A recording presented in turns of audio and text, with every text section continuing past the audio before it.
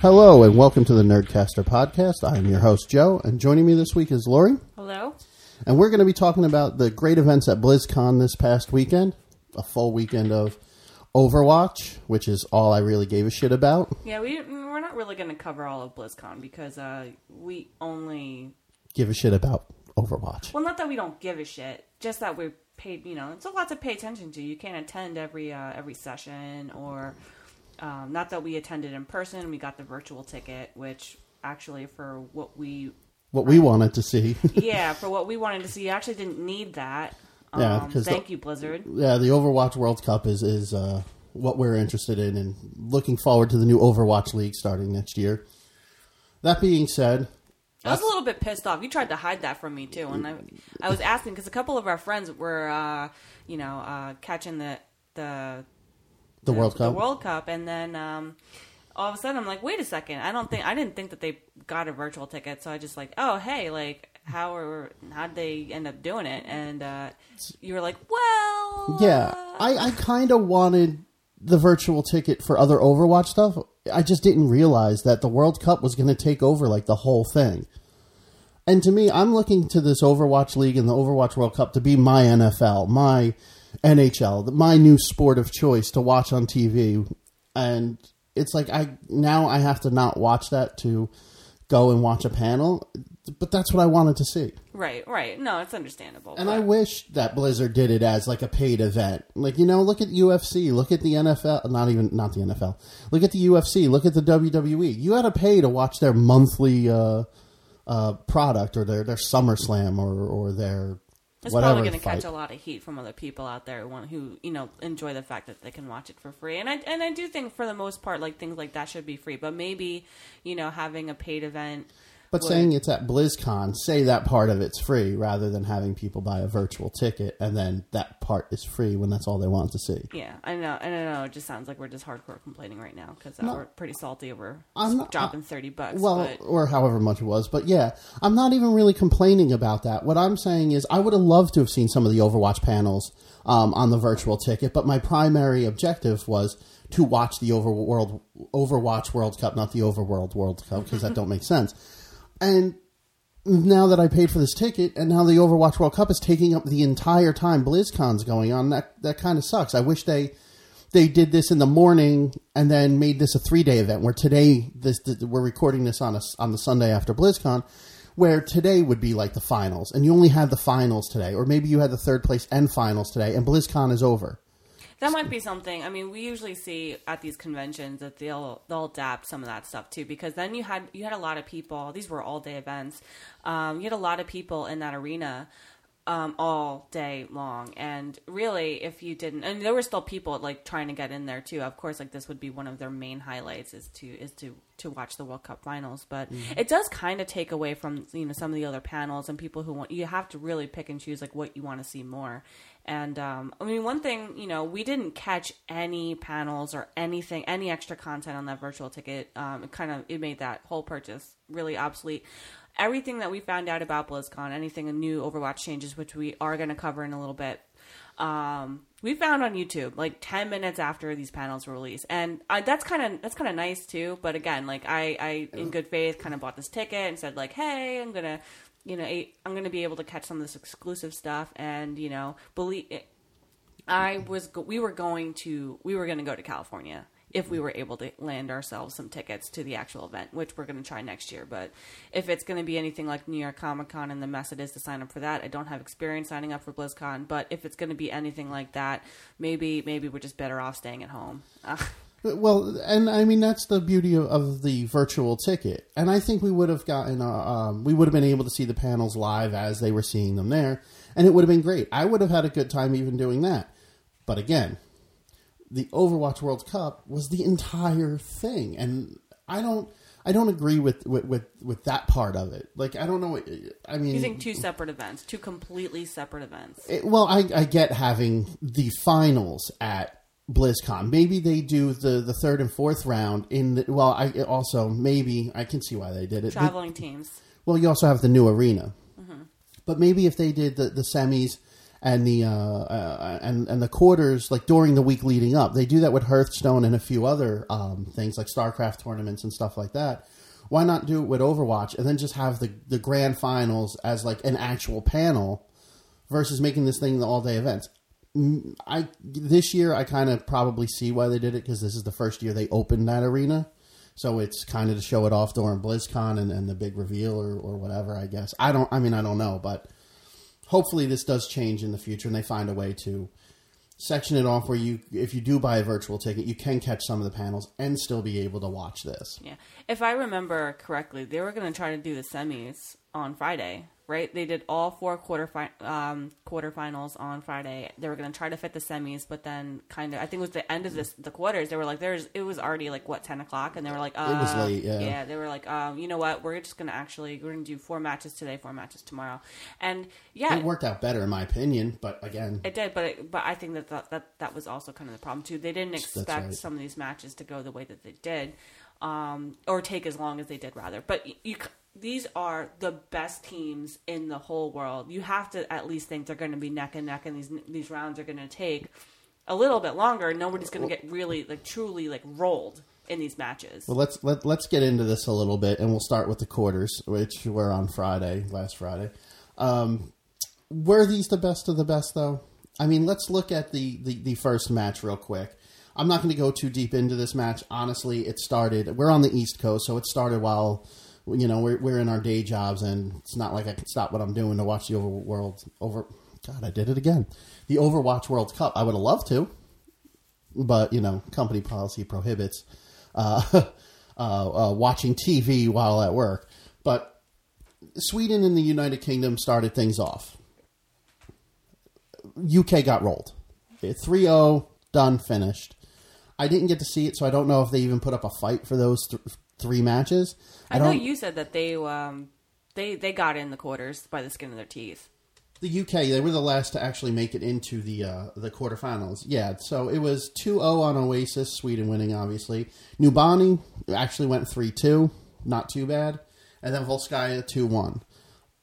Again, Sweden taking the whole thing. It had to be a quick match because I figured I'd be able to catch the end of it as I was leaving work. Didn't happen. So, yeah, I don't know what else to say about it, but other than congrats to Sweden for making the semis. Then the next match, which I did catch some of on my way home from work, listening to it via cell phone and Bluetooth. Not so much watching it, but got to listen to a lot of commentating, was the China-France match.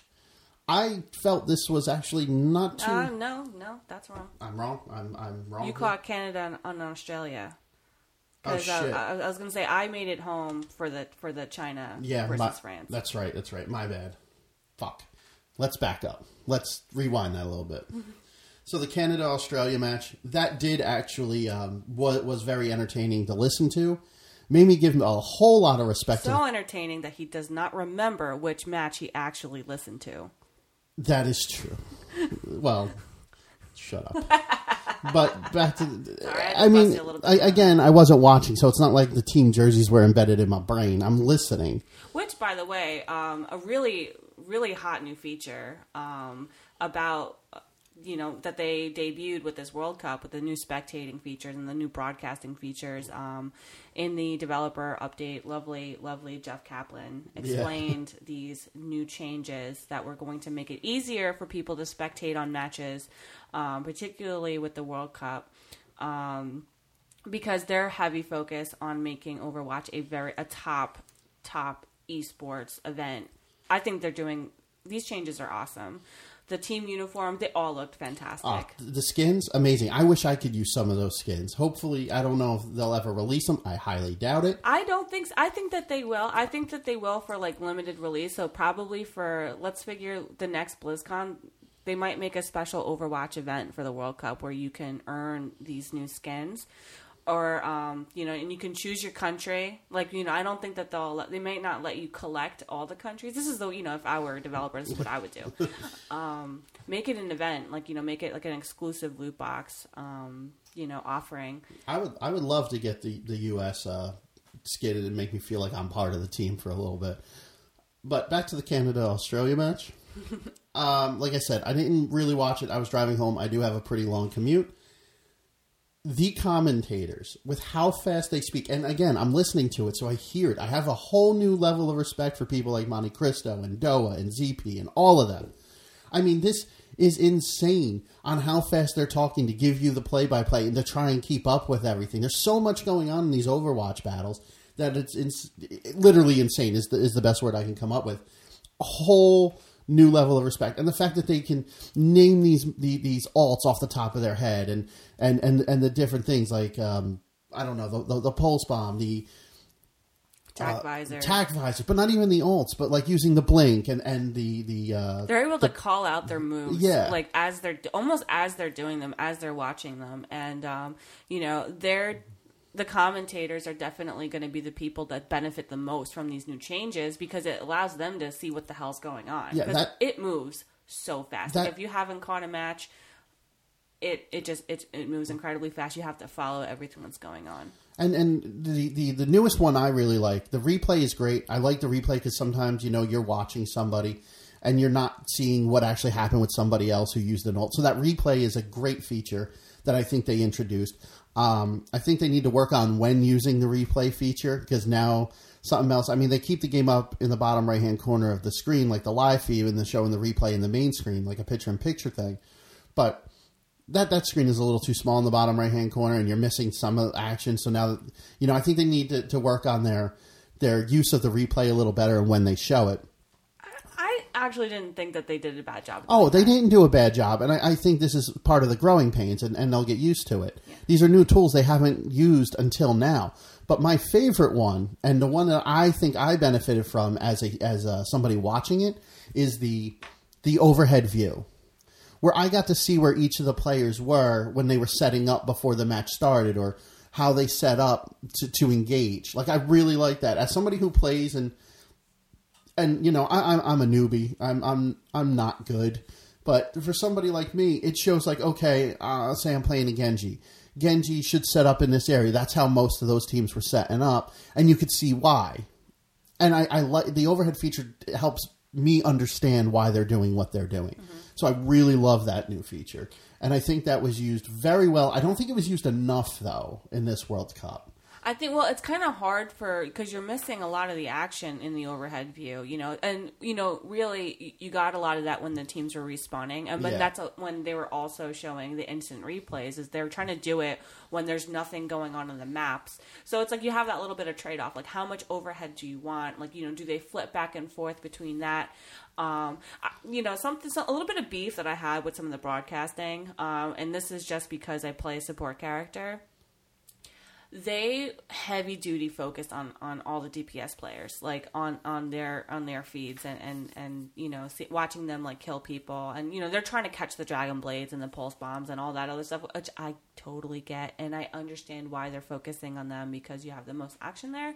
But as a support player, just like, let's see a little bit more support action on the feed. Like, there was, they did come, the players who were remaining Zenyatta for the most part, you saw a little bit of Lucio, but not a lot of Mercy action. Granted, like, it's not very exciting to watch because all you're doing is seeing her healing and rezzing and rezzing or doing something like that. But this is part of why I feel like there are so many people solo queuing as DPS because there's just so much more, like, I guess, glory in it. It's not a lot of team action there because, like, everyone focuses on the DPS. What's the DPS doing? How many kills do they get? And I think that's in part due to the fact that we sort of make these DPS players these big celebrities. So is that why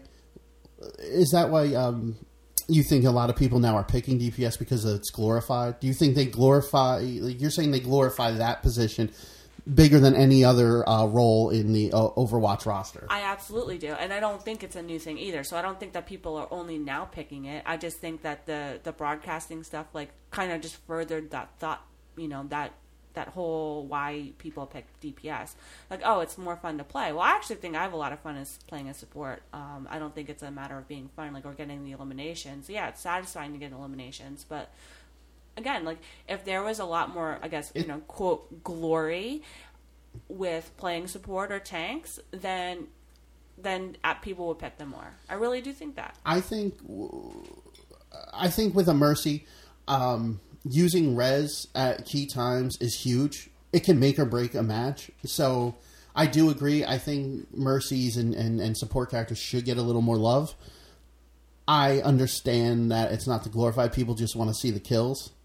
But I mean, let's look at this scenario, and this is something off the top of my head. I don't even know if this is something people plan for. But say you are a tank, you're a Reinhardt, your shield just goes down, you're on cooldown for everything. Do you take the death, have Mercy res you, and now you have all your tools already at the available again? I think it depends. So it depends on that res, like how much utility you get out of it. Like, resing a Reinhardt whose shield broke is, and has much higher health to like protect the team. Well, not even just protecting the Tracer, because if Tracer has a pulse bomb and you res the Tracer and say like Zarya popped a Gravitron and that pulse bomb all of a sudden becomes like super K.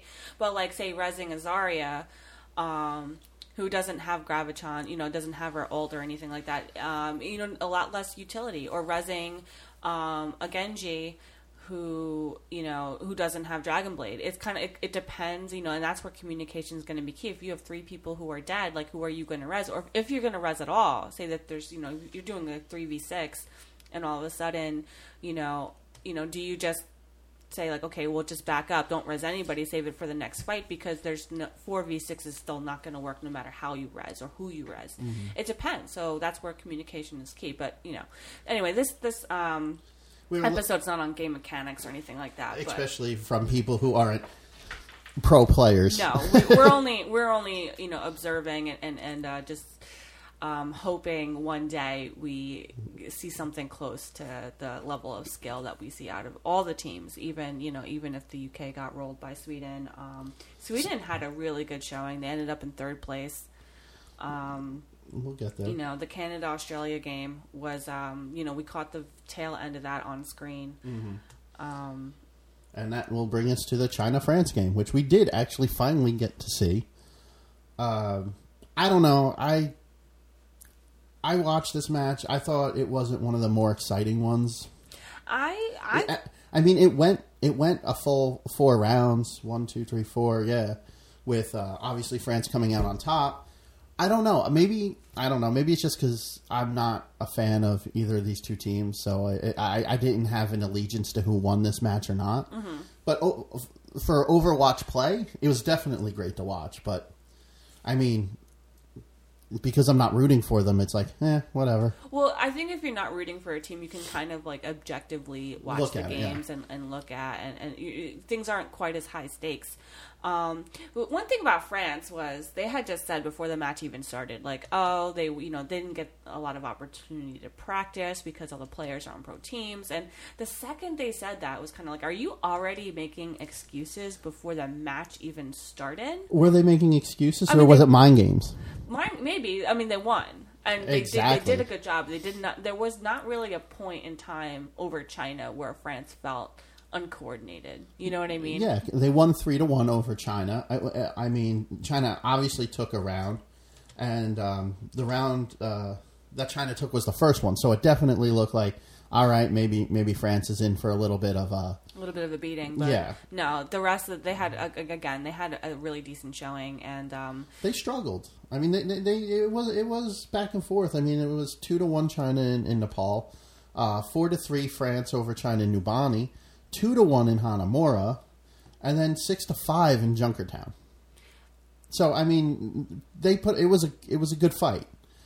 I don't know. I just think that France was maybe playing mind games.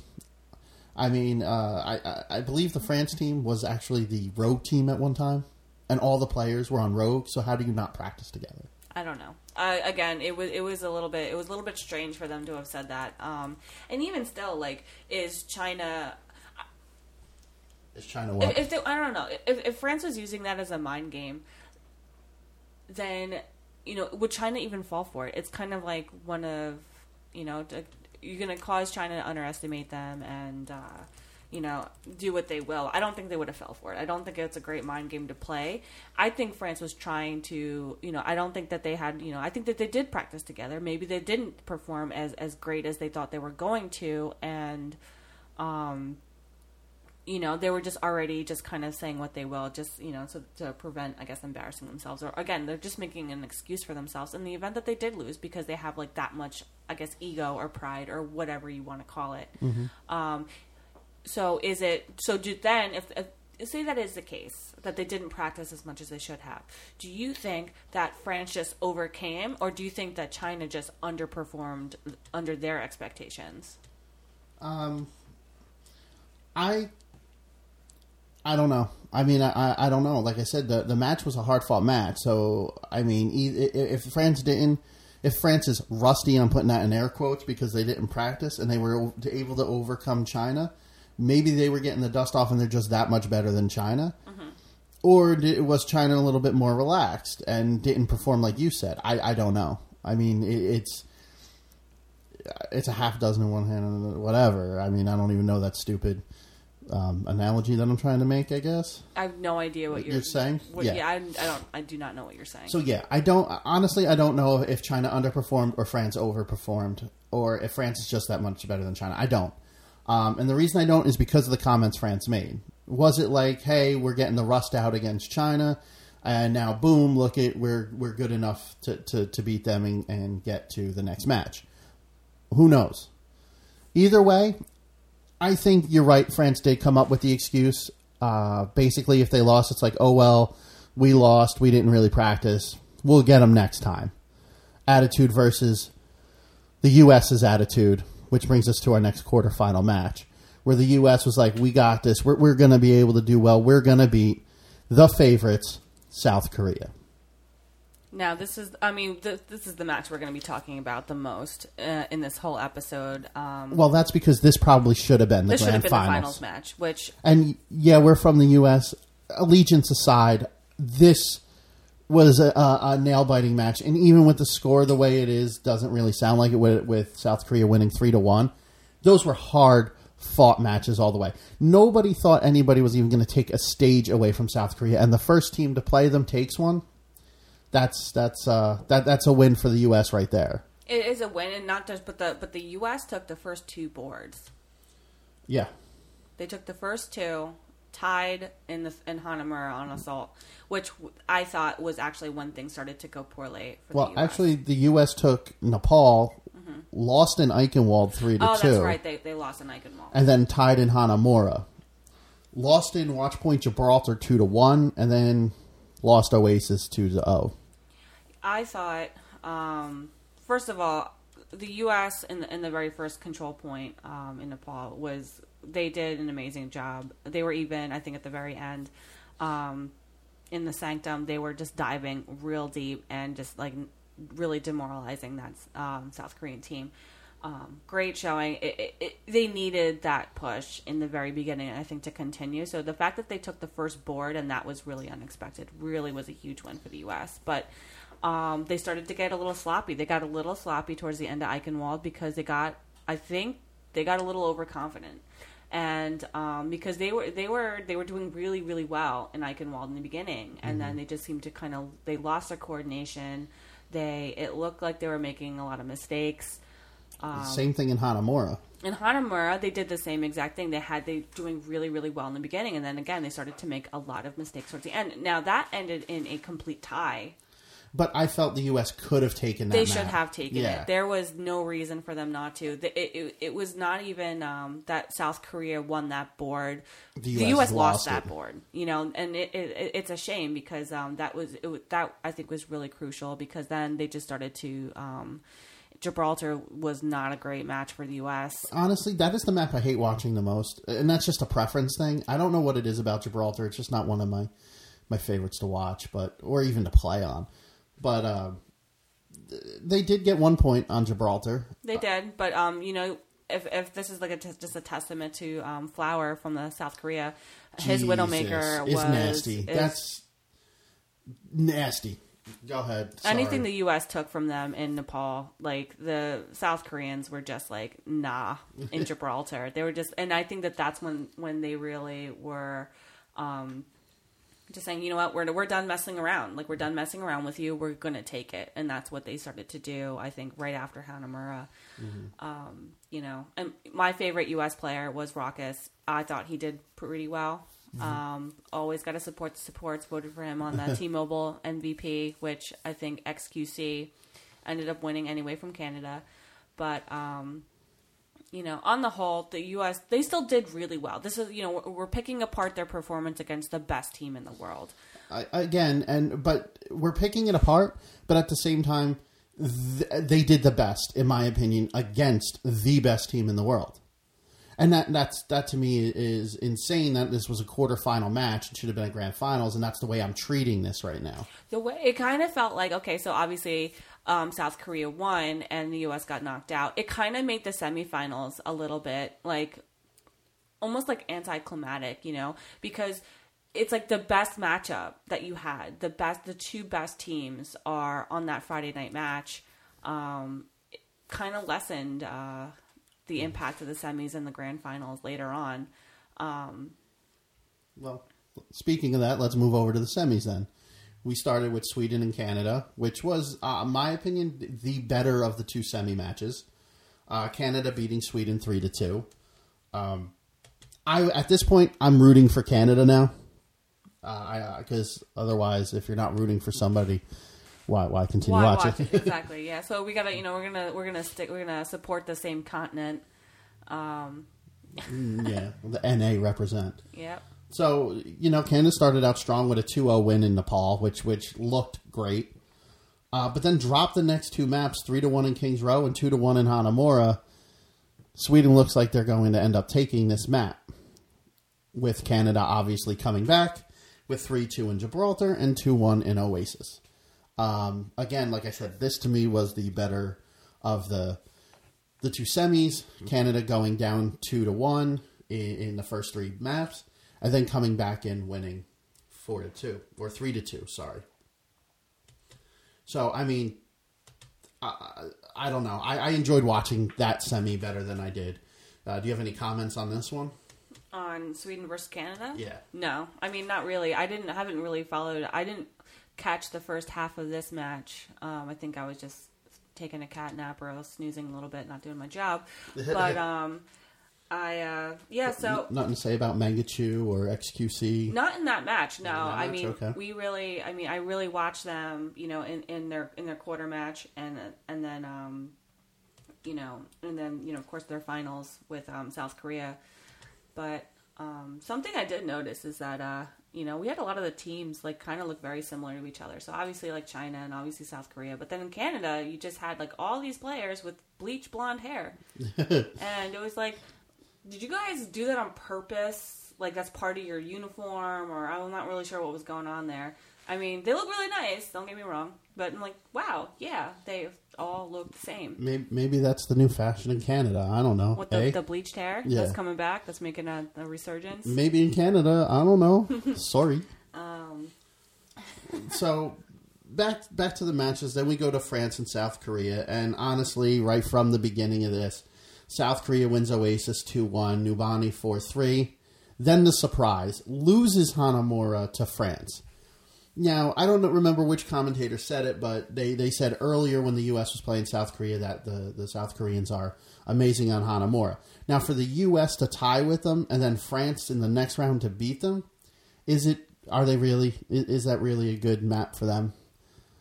I mean, not saying they do bad on it. They probably, I mean, do they mean that, you know, just in comparison to, you know, like say, you know, like Hollywood? Or, I'm sorry, that's a hybrid map. I see what you mean. No. Like versus the other assault maps. Right. Possibly. If that's the case and the other teams knew it, was who picked this map? I don't understand. That's another thing I don't understand is how the picking works. If you lose a map, do you get to pick the next map? Is that how that works? Or are these maps chosen at random with a coin toss in the beginning where whoever chooses the first map, then the other team chooses the next two, and then that first team who won the coin toss picks the tiebreaker map. Like, I don't understand how the map picking works. And it's funny because I did try to look this up, and I really can't find much. Maybe I'm looking in the wrong spots. I don't know. But if that was me and I was able to pick that assault map And if South Korea is amazing on that, why wouldn't I try to pick Hollywood or something else?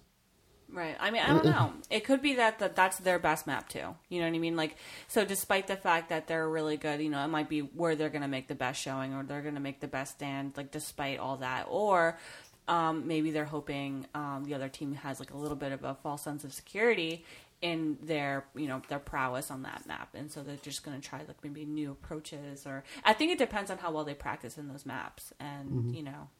Which brings then South Korea winning Gibraltar again. You can't compete against Widowmaker. Yeah, I was gonna say, how do you compete against Flower on a Widowmaker on that board? This dude, I don't understand how he didn't get the MVP. XQC did great, but this kid's Widowmaker is nasty at 17 years old. I guarantee you we'll see him for the next few years, I'm sure, and he's only going to get better. So that's a scary thought. Well, he's only 17, but he's got a couple of years of experience, you know, in esports and, you know, and... Yeah, but he can only get better, and he's so young, is what I'm saying. Well, they do say that your response time sort of drops off after, like, 21, 22. Like, your response time is just not as good or not as quick. And that's biology. So who knows? You don't know. I don't. We'll see. We'll see. I mean, you're practicing this stuff every day. You know... It's also exercising your response time, I guess, but I don't know. And that being said, does that mean at like 23 years old, you're retired from esports? Maybe, but you know, if you're a professional esports player and you're able to make a salary like that as young as you are and then kind of go to college, you kind of set yourself up for this sort of like amazing, you know, life. You have all these people who are entering college at 17, 18 years old and, you know, going to get their higher education at this huge cost versus like maybe some of these esports players who are started really young making these incredible salaries, and yeah, maybe they're not expecting to do that their entire life, or maybe that they're able to do that, you know, without the expense of a horrible, you know, student loans. Now that, you know, this is not to talk about economy, but like I think it's amazing, honestly, and esports is only going to get bigger. Esports has just grown exponentially in the last, I'd say, like 24 months, and it's only just going to get even bigger. I think we're going to see a huge surgence of this when the Overwatch League starts. I mean, Blizzard is pushing this hard. So I'm curious to see how that goes. I can't wait for it. But moving on now. So we got South Korea over France, Canada over Sweden, which brings us to our third place match, Sweden and France, with Sweden taking third place. Is this because France didn't practice? Like, you know what I mean? Now we're back to that. But they made it to the third place match. They came in fourth. Mm-hmm. You came in fourth in the world without practicing. Congrats. You did good if that's the case. I don't know. I kind of think they're making excuses. Just my opinion on it. But whatever. And, I mean, let's go over the details real quick. With France taking Nepal 2-0, Kings Row goes to Sweden 4-3. Again, hard-fought matches. Hanamore, they tie again, 2-2. Watch Point Gibraltar, Sweden takes 1-0. And Oasis 2-1 Sweden. Sweden over France, obviously. Again, not really rooting for either one of these two teams. Kind of was on Sweden's side for this just because of the France excuses. But that's about all I really have to say about this match. I've got equally nothing. I was actually, that's not really anything. I was kind of rooting for France, I think. Really? Yeah, because it's like, why not? You know, they did pretty well. I thought they did really well against South Korea, all considering. Again, like, you know, they took over China. They, you know, had a halfway decent showing with South Korea. I mean, you know, for someone who hasn't practiced, and they still took a board from, you know, the Koreans. That's not bad. No, really not bad. Now that again begs the question, like, you know, how would have Sweden fared against South Korea? That would have been an interesting. That's what I mean. I think I'd rather yeah. I mean, I'm rooting for Canada, so I kind of want Canada to beat Sweden, so that doesn't make this possible. It's just interesting. But I think I would have liked to have seen a South Korea-Sweden matchup as well. I think I would have rooted for Sweden in that match as well. But that brings us to the grand finals, with Canada getting defeated by South Korea 4-1. Now, before I go into the match details, the fact that South Korea has dropped a game in every single one of their matches, and yet at the 2016 Overwatch World Cup, went undefeated the entire time. Does this show their decline or the rise of other esports nations? You know what I'm saying? Like last year, only a year ago, they went undefeated. Still won, but undefeated. Now they drop a game in each one of their matches. They don't go undefeated in any of them. Like some people went. If you're on the top, the only way to go, the only way to go down. is down. So, but have other teams, what I'm saying, found the weakest link or that they're exploiting weaknesses. Yes. So have they found the South Korean weaknesses? And granted, they're not. They're very few and far between. Yeah, I think the only weakness that you can exploit at that point with the best team in the world is predictability. Mm-hmm. So if you're winning this, you went undefeated, you're obviously doing everything correctly. Now, if you have the other teams analyzing your performance and saying like, okay, well, this is what they're going to do because it worked so many times, I think that would be a point where, yes, that you can exploit that because you fall into a pattern of predictability when everything you're doing is the correct way of doing it, or it's meta, or whatever mm-hmm. the case is. So you saw Canada in that match break out a Torbjorn. Torbjorn made it to the grand finals match in the World Cup. Like, that is just, I don't think anyone expected that, and I think that had helped Canada gain a few, in the Nubani's escort, or is that hybrid? No, it's hybrid. So you had Canada advance with the Torbjorn because it was unexpected. If Korea expected that move, I don't think that it wouldn't have happened. That switch would not have happened. But the fact that it was unexpected and Canada tried to, I think Canada had the right mindset. They had the right game plan. Now, with that, if they went a Bastion instead of a Torbjorn, do you think that would have been better, throwing the Bastion on that payload? I don't, and the reason that I don't is because I don't think that they only brought out that Torbjorn for the turret, but for the armor packs. The South Koreans were just out shooting them. They were, that extra armor is huge, especially as a Tracer player. I love it when I can get an extra 50% health. So you've got kind of that, that support right there, and so Torbjorn is a defense character while Symmetra is a support character. Now they can fulfill a lot of the same functions, so it makes you wonder a little bit, if the armor packs were going to be huge or, and they had these little turret things. Granted, Symmetra can only put up like her 10 little sentries and, they're really like localized and it's really hard. You're not as mobile as you would be with a Torbjorn. Putting those on a payload and having the other team come in and try to attack, they definitely do some damage. Maybe and now you're wasting somebody's time to take those out. Not necessarily. You got a Junkrat on the other team, and you'll take those out. Or a Pharah. A Pharah takes those sentries out. But it would be unexpected. They wouldn't, for that first push, they wouldn't have that until they had then you'd have to switch. Exactly. So the trade-off with those unexpected things, if you know they're not going to last in a fight, is just you don't get that ult charge. And that could be big. I mean, it definitely, I do like Canada's thinking here, going with the unexpected. Definitely putting some thoughts into the SK team that have to think a little bit differently. Like, what's Canada going to do next? Like, now you got surprised with this Torb. Yeah, I totally agree with that as well. Canada really just did like a surprise, bitch. Yeah. So, speaking of which, let's break this down. Oasis went to South Korea 2-1. Kings Row to South Korea 2-1. Hanamura to South Korea 5-4. Junkertown to Canada 3-2. And finally, Nubani 5-4 to South Korea. That being said, this was a best of 7, not a best of 5.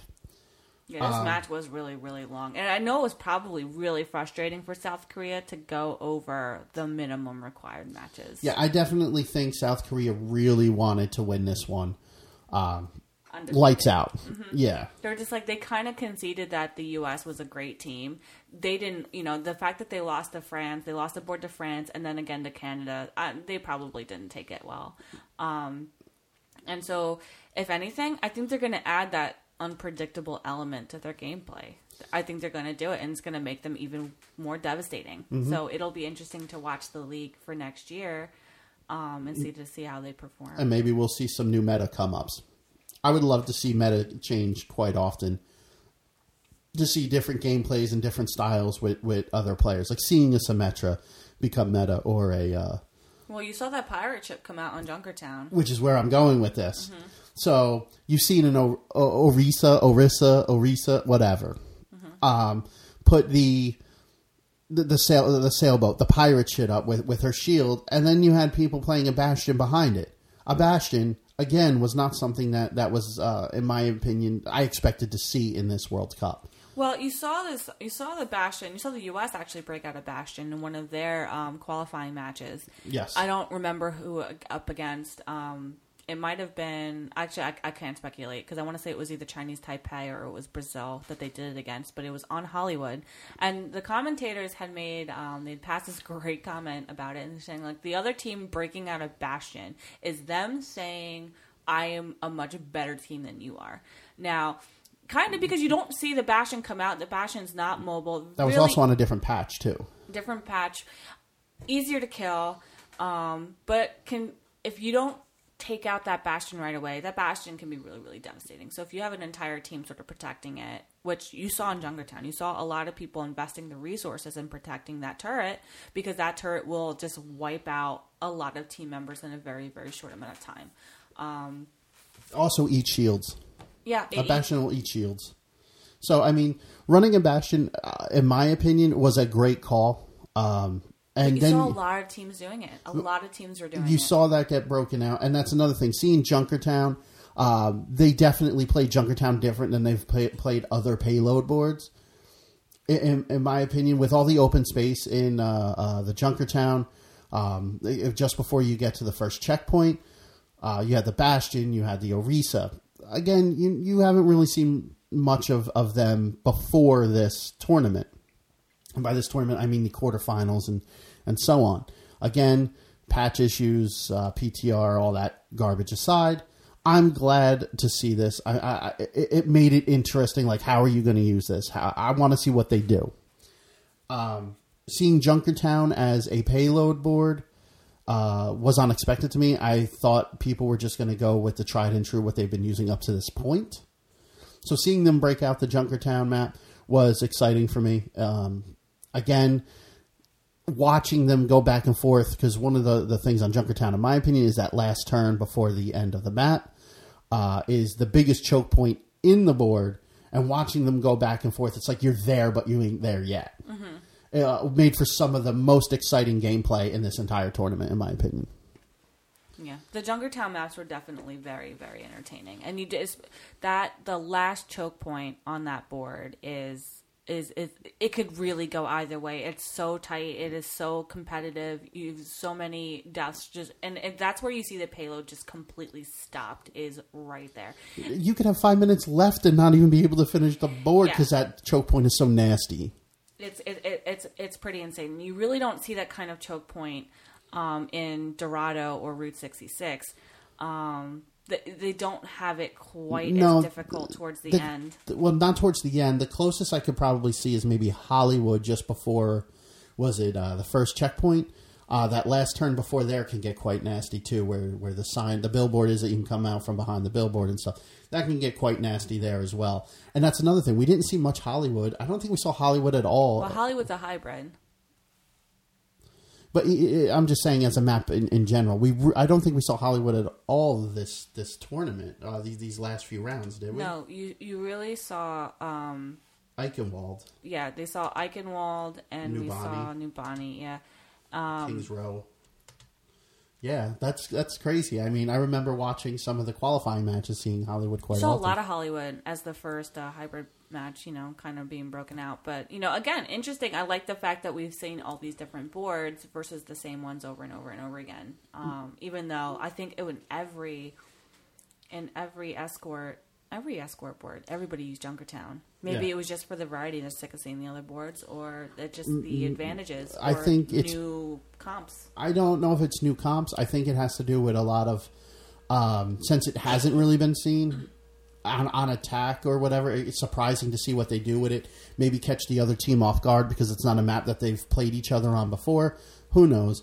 But Anything else to add to the World Cup aspect that you want to go over? No, I think that pretty much will do it. Really, really exciting matchups. Sorry Sweden didn't catch too much of your gameplay because I was either snoozing or at work. So maybe next year, I don't doubt that we will see these teams again. So maybe, what are your predictions for World Cup? Well, let's not do 2018. Yeah. So instead of picking 18, let's pick 4. Who's going to make the semis next year? Who's going to make the semis? I think it all goes by seeding in the quarters, but I think we'll see Team US only getting better from here out. Especially with the Overwatch League coming out with how many U.S. teams there are in that. I think we're going to see a stronger team next year.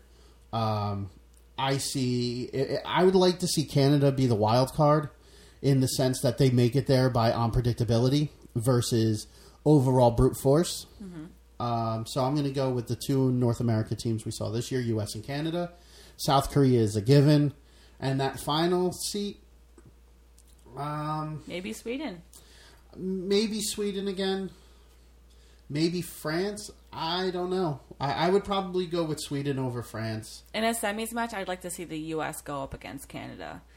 And ooh, that would be nasty. I would like to see the U.S. go up against Canada and Sweden go up against Korea. South Korea? Yeah. Well, so what do you... would those be your 4 as well? Or those would be my 4 that I would... that I'm going to think are going to make it for next year. Again, like you said, it's going to depend on seeding, but... It's going to depend on seeding and what countries are putting money into esports for these events. I mean, like, I don't know, let's look at Brazil. I don't know what they're doing in esports. I don't follow their esports scene, but, I mean, if they train people and people get up to speed, who knows, maybe we'll see them in there. Or Chinese Taipei. Who knows? But... that being said, congratulations to South Korea for winning it again this year. We'll see you next year. Mm-hmm. Which brings us to the next segment I'd like to go over. The new Overwatch announcements at BlizzCon. We're getting a new hero. Moira, new support character, which as a support main, love the fact that they keep adding more supports. I would like more on this woman's story. I like her character. I like how badass she is. I'm not too keen on her look. I don't know why. I don't know. She kind of looks like a bird or something to me. Looks like a bird. She got a pretty big nose. Yeah, but I mean, I want her to be like not even a mad scientist, like disgustingly scientifically gruesome, doing experiments on genetics and everything like that. What kind of weird shit did she do? What kind of ethical boundaries did she break? Like, I want to see her be like one of the, like, you look at Talon and you look at Blackwatch, and she's like the most crazy out of all of them. Like, she has some kind of psychotic problems. See, like, I don't like the whole psychotic take on people's I think it's a total cop-out in character development. I think that someone who, because it's a common trope that you see in a lot of storytelling. Like, these people, they can't fully explain why they are the way they are, so it's just saying like, oh well, I'm insane. And for her to maybe have maybe she's on the spectrum of like being a sociopath, because she has a sort of lack of empathy when it comes to experimentation. That's what but being on the spectrum, not on like the complete other side of that spectrum, just a little on that spectrum. Okay, maybe psychotic or whatever is a bad word. I just want her to have no empathy. That's what I'm talking about. Like, you saw in the little origin story they gave you, which I think they need to go more in depth with, her working on Gabriel or Reaper. And they allude to that's how he becomes Reaper, is through her experiment or whatnot. I would love to see that she didn't give a shit and that's not what the outcome was supposed to be. And she go, I fucked up. Oh, well, at the cost of somebody's life or whatever. But even with that lack of empathy, like you see, I mean, you kind of, without bringing like, something completely different into it, but you see that in Sherlock, the show Sherlock. He's a functioning sociopath, but he does good. So that makes the whole sociopath part of him really interesting, because he still, without having this empathy or concern for other people, he still ends up doing the right thing. But he does have concern for people. John Watson. But, again, he's on a spectrum. Like, being a sociopath doesn't mean that you either have empathy or loads of empathy and then you all of a sudden have none. Mm-hmm. So I think that makes that really interesting. To have a bad character be a sociopath is just, again, it's just super, super common. I want them to, have better villains. Like you have Reaper, his story. He is a villain, but he once did well. He was supposed to be the the commander of Overwatch. They chose Soldier 76 over him to be the face of it because he had a better face, not physically better face, but was a better fit in the public eye than Gabriel was, and so he ended up leading up Blackwatch. Again, someone who was more competent and better, was a better leader than Soldier 76 or Jack Morrison was, and he ended up going the bad way. That to me is really, really interesting because, if they had chosen him to be the head, would this whole Overwatch war have even started? You don't know that. But, so that's why I think that these villains need to have more dimension, and I think for me Moira lacks that dimension with Widowmaker. She was once good, she was brainwashed. Yeah, that's a trope too, but she ended up killing her husband who was good. She was good, and it made it shocking that her doing that whole turncoat thing. I don't know if you agree with me or not. I just, again, so far what I've seen of this character, she's just very one-dimensional. And then Moira. Oh, Moira. Right now, I think there's more that they're going to do with her character. We're going to get introduced to more of her storyline, whether it's in the comics, a short, or whatever. We're going to learn more about her. And I think they're going to give her more depth. I do believe that. I think this was just the first announcement to give the Overwatch community something during BlizzCon. Just my thought on that.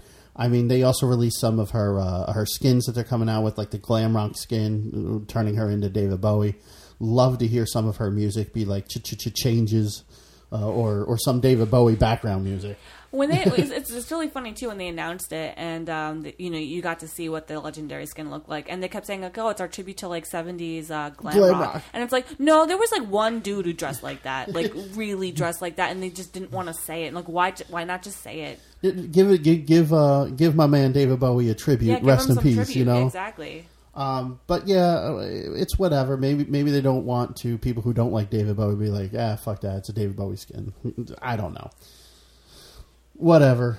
I mean, I found her gameplay is the thing that intrigues me most. Her skins were lackluster, in my opinion. I mean, the glam rock one is probably the biggest surprise one. All the other ones, obviously, they're just going to change colors of the skin like they do pretty much with every other character. But her gameplay is pretty interesting. So she heals, but she has a bucket, essentially, of how much she can heal depending on how much damage she does. So she'll drain the life out of somebody. It fills her healing bucket so that she can then take the life that she drained and give it to somebody else. I think that aspect of the healing is really interesting. It's going to definitely require a lot of balancing from somebody who's playing her character, because you can't heal if you don't have anything in the healing bucket. Mm-hmm. So you need to do damage. You have to. So you have to be able to play a 50-50% of, I don't want to say DPS, but some sort of backline character who can do some damage to fill that bucket back up quicker. It will fill up over time, but according to the Overwatch developers, it's slow.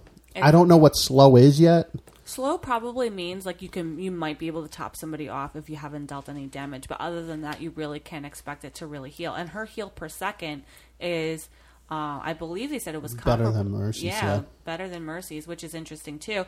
Now, she is sort of a combination of, to me, like with her ult beam, kind of resembling to me, like, Zarya's, like, beam, in her regular attack. You have some components of Zenyatta with her orb abilities that's on cooldown. And then you have, what is it? So I said Zarya.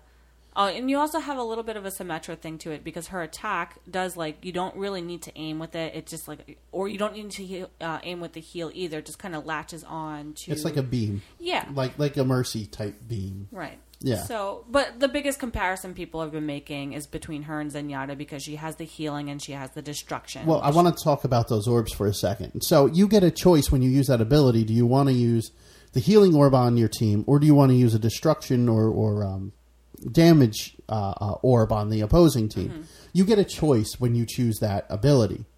Then if it goes on cooldown, it's not like you can choose one and then immediately go for the second. Can't do it. You have to choose. That could be devastating if you choose the wrong one at the wrong time in a real match. I think what I'm saying? I think honestly it depends on who's lower. So if you have two enemies hitting your team and they're very, very low in health, and we're just having trouble finishing them off. That orb could be very helpful for that. Especially since it does AoE, area damage. Mm-hmm. And it's just like, you don't need to be dead on with that. You just need to get it close. Right. And it'll drain their ass. It'll drain their ass. And also, like, something to not make it, like, terribly OP is that it does have a limit. So once it does, like, drain the maximum amount of damage that it can drain, it goes away. Mm-hmm. Same thing with the healing orb. Yeah. Now, her ult is also really, really interesting. Something that people have been saying that they wanted to do, you know, sort of with Zenyatta. So the fact that you have to, going back to, her orbs, you have to choose if it's healing or if it's damage. Now, people have been saying, like, well, maybe, you know, because Transcendence, as Zenyatta's ultimate, is like, okay, well, if you were able to choose between Transcendence and, you know, sort of this other one, say that does damage in an area, like if in the Transcendence circle, if the other team was in it, it would do damage to them rather than heal your team, right? Yeah. So, and that could be really, really devastating also. Maybe that would be incredibly OP, so they won't do that. But with Moira, her ultimate is this large beam that can go an incredible distance, and it will heal her allies and damage her enemies, kind of the way Anna's biotic grenade, you know, where, you know, it provides healing to her allies and, you know, a little bit of damage, and the inability to heal on the enemies. It takes that and kind of just multiplies it by 10, which that's going to definitely be a potentially devastating ultimate that would turn the tide, especially I think from on a control point or a payload.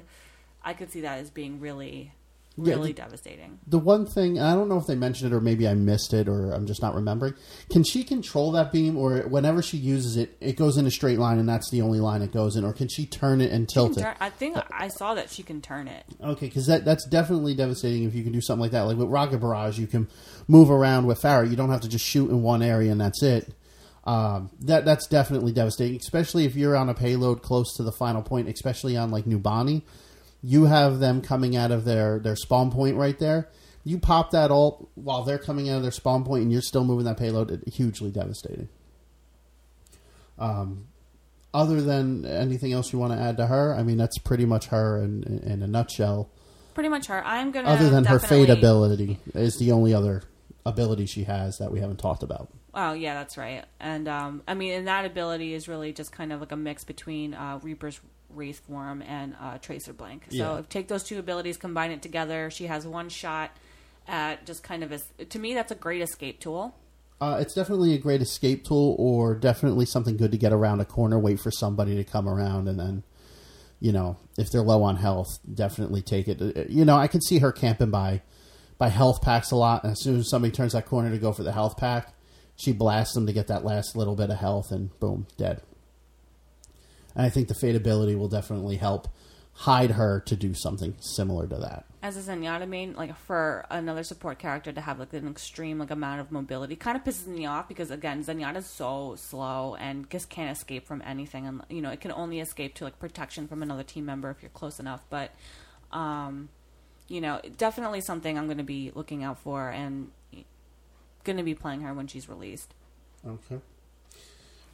We talked about her skins. We talked about her moves. They also released a new Overwatch map called Blizzard World. I don't know. Something about this map tells me it's going to be an in-game advertisement for all other Blizzard games. Well, they pretty much said that there's going to be loads of Easter eggs everywhere about, you know, kind of like Route 60. There's a lot of Easter eggs in a lot of the boards, but they're just going to be, I think, focused in on this one. I agree. I also but the one thing I do love about this board, I love the fact that you're trying to get through a theme park on a hybrid map. So there's obviously going to be a payload you have to move, plus the point you have to take before moving the payload. Glad to see a new hybrid map. Definitely like to see new maps to give teams more of an ability of choice.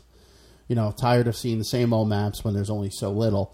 I can't wait for this. This is probably, other than the new character, I want to play on the map. I can't wait for the map. So, I mean, there's not much I can say about it without having actually really played it. I have seen some of the Moira stuff, gameplay on this map. And, I mean, it looks really cool. Like, there looks like an Easter egg to the old Jaws ride at Universal. Again, I'm watching more of the Moira gameplay than I was the map. So curious to see what this map has to offer and how where the choke points are going to be. I can't wait for it. I can't wait to play on a new map. I was excited when Junkertown came out. Now I'm excited for this. Anything you want to add to the map? No, there's not much to really talk about. I really just think it's meh, actually. I really wasn't impressed by it at all. I kind of looked at it and like, you have these like little. I guess it's cool. It's but a theme park. I like the theme park. I like it too. It's kitschy. I get it. But I don't know. I just wasn't. I just kind of saw it and just said like, I don't think it's as nice as what they did with Junkertown. Maybe I just haven't seen enough of it, but. Who knows? I might change my mind when it comes out and we're actually playing on it. I don't think, I'm not giving it a fair assessment, but my first look was kind of that it was just okay. Okay. And other than that, the only other things, at least till this point, that they've released is some new skins for some of the characters that are already out there. An Immortal skin for Orisa. Barbarian skin for Zarya, which all these skins look pretty awesome. Yeah, I'm happy with them. None for a Tracer or anything like that. The Reinhardt skin, based on the new Reinhardt short. The new Reinhardt short that just came out. That's probably my favorite one. What are some of the other ones? The Orisa, the Barbarian. There's Zarya. one for Torbjorn. Oh, the Torbjorn Gingerbeard one or whatever they're calling it. And these skins are new legendary skins.